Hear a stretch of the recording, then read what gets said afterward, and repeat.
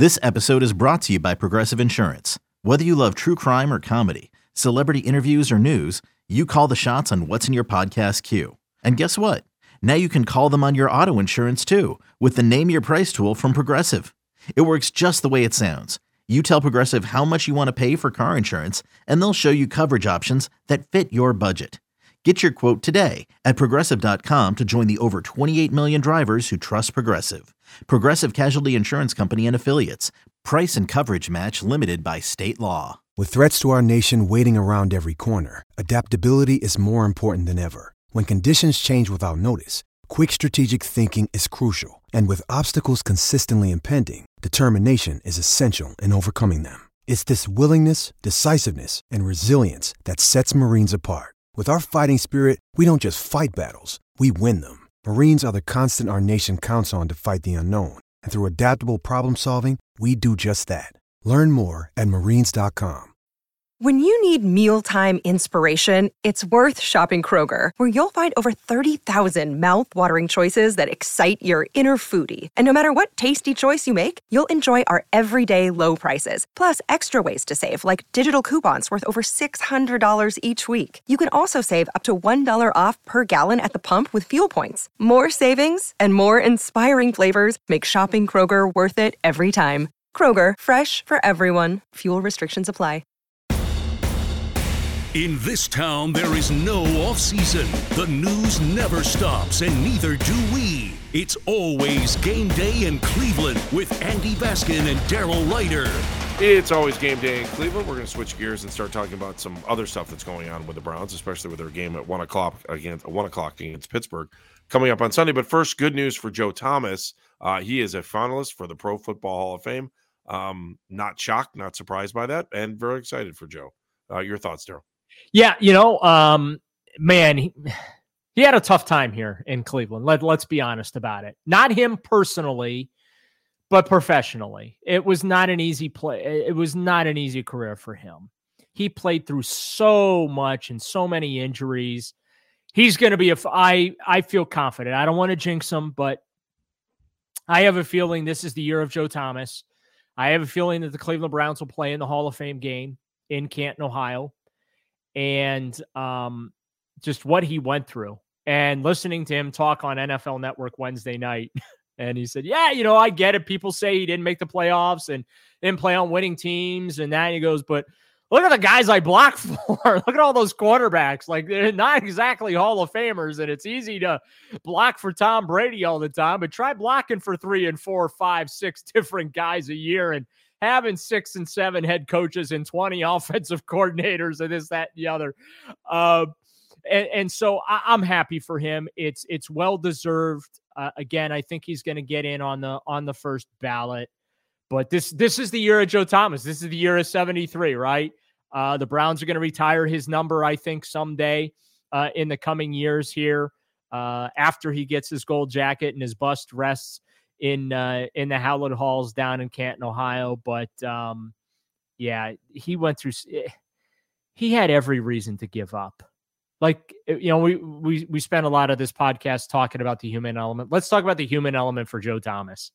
All the quarterbacks, all the turnover in the building and the turmoil and that. And if there was ever a dude that could just say, bleep this, it was Joe Thomas, right? Nobody would have begrudged him having to miss season finales because he was just so beat up from the season and needed to get surgery or whatever in the off-season surgery to fix all the problems he played through.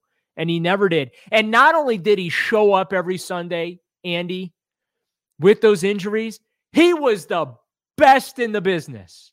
Like, that's the thing. Not only did he play hurt, not only did he play for 1,000 quarterbacks, not only did he play for a crappy organization and on terrible teams, he was the best in the business at his position.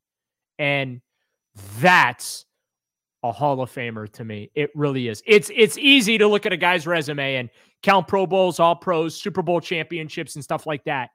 But when you actually look at the nitty-gritty of Joe Thomas's career here with the Cleveland Browns, you're damn right he's a Hall of Famer. Daryl, I was just trying to think. Joey Lamalure, the last Brown. I'm trying to Offensive think of lineman? I'm trying to think of the Oh, last you mean the player last from the Browns Cleveland Hall Browns of to beat. Famer?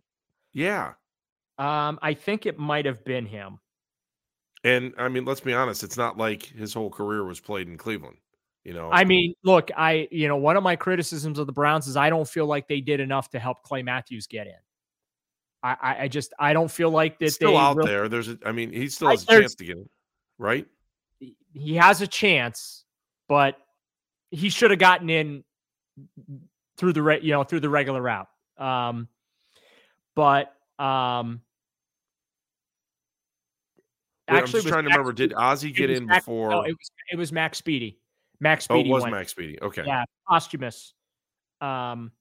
He was in the class of 2020. And what year was Warfield? Or not Warfield? Ozzie Newsome.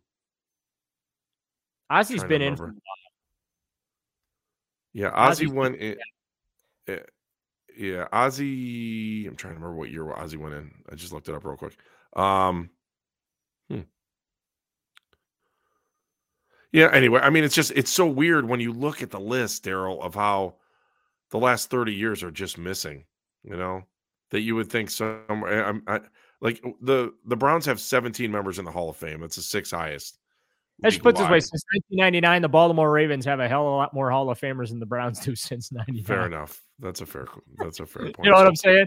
Yeah. And in fact, those Ravens owe the Browns a big old mwah, thank you and bouquets of flowers for the fact that they are Hall of Famers. At least there's one Baltimore Raven who's not in the Hall of Fame. Well, yes, that's true. So 100% I do. Joe, I'm glad he's in. I'm glad he's a finalist here, and like I said, my gut feels pretty good about his chances. 49 members will a 49 member committee will get together Super Bowl weekend in Phoenix, right? That's where they're playing the Super Bowl this year. Yeah, we were LA last year, Phoenix this year. Yeah, they will get together, and the presentations will be made for each of those 15 finalists by the respective leads in their markets, football writers, and then they'll vote. And I do think that when it's all said and done, Joe Thomas will be one of those introduced during NFL Honors. Remember, they unveil the Hall of Famers at NFL Honors the night before the Super Bowl. That'd be great. I hope he's there. Daryl, it's been a lot of fun, and I think what we'll do is I just before we go, I just want to touch on one more thing. The Steelers obviously this Sunday, and we had a phone call today that just really irked me. Just some guy who called up and said he would call himself Mr. Pittspuke or something. I can't remember what he called himself. And he said, well, the Steelers, this one's in hand. It's easy. They're going to win it because they've got all the momentum. They want to be in the playoffs. The Browns have nothing to play for. And I was like, I don't know. It's the first time since '88 the Browns have had a chance to sweep the Steelers. Do the Browns really want to finish the season in last place? I do think there are a lot of things on the line for this team on Sunday. And I'm looking forward to seeing how much they can put into this game. I want them to win this game badly. I mean, it's our Super Bowl. It's the end of the year. This is it. We're done. So you might as well leave it all on the field on Sunday. And I really hope that the Browns don't go out there and go, well, what, season's over. No big deal. I'm just praying that doesn't happen. They haven't done it yet. And they thoroughly enjoyed eliminating the Washington Commanders. So if you think they enjoyed that, I got news for the Steelers. They're really gonna enjoy ending your season too, and not finishing in last place, because the winner of this game finishes in third place in the division. The loser finishes in last, even though they'll have the same records.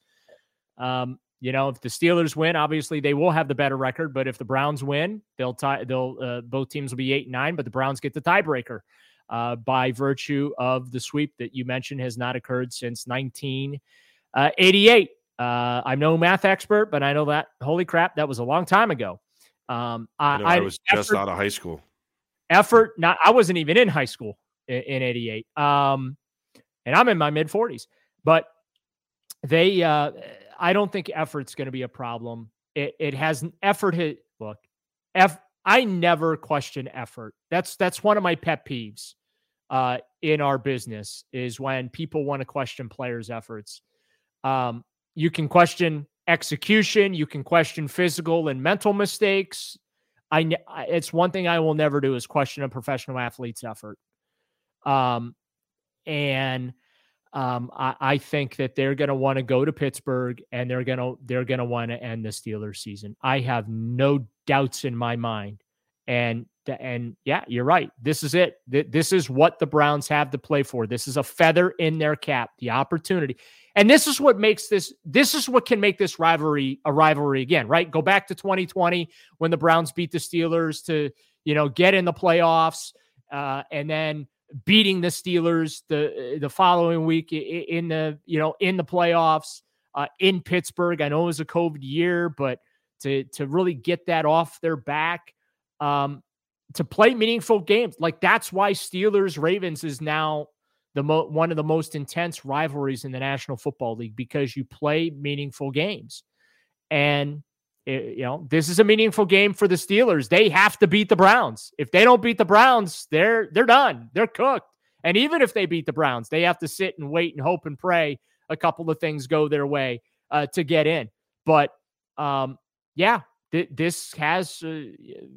this could spice up the rivalry again if the Browns can knock them out of the playoffs, because for years and years, and understandably so, hard for the Steelers to take the Browns seriously, right? Because they just have, for many years dominated during those lean years of the Browns this series. But the Browns have come back in recent years and been very, very competitive, won some important games. So another opportunity awaits. I am not worried about effort on Sunday. I'm just, hoping that it's an entertaining, good, clean football game. Hope you're right. And we'll talk about it after the game on Sunday. It'll be our final post-game edition of the season. It'll be the Browns and Steelers, and we'll talk about it on It's Always Game Day in Cleveland. We'll do that Sunday night. For Meredith Kane, our producer, he's Daryl Ryder. I'm Andy Baskin. If you like what you're listening to, subscribe to the show. If you want to be a part of the show, hit us up on social media at Game Day CLE on both Instagram and Twitter. It's Always Game Day in Cleveland.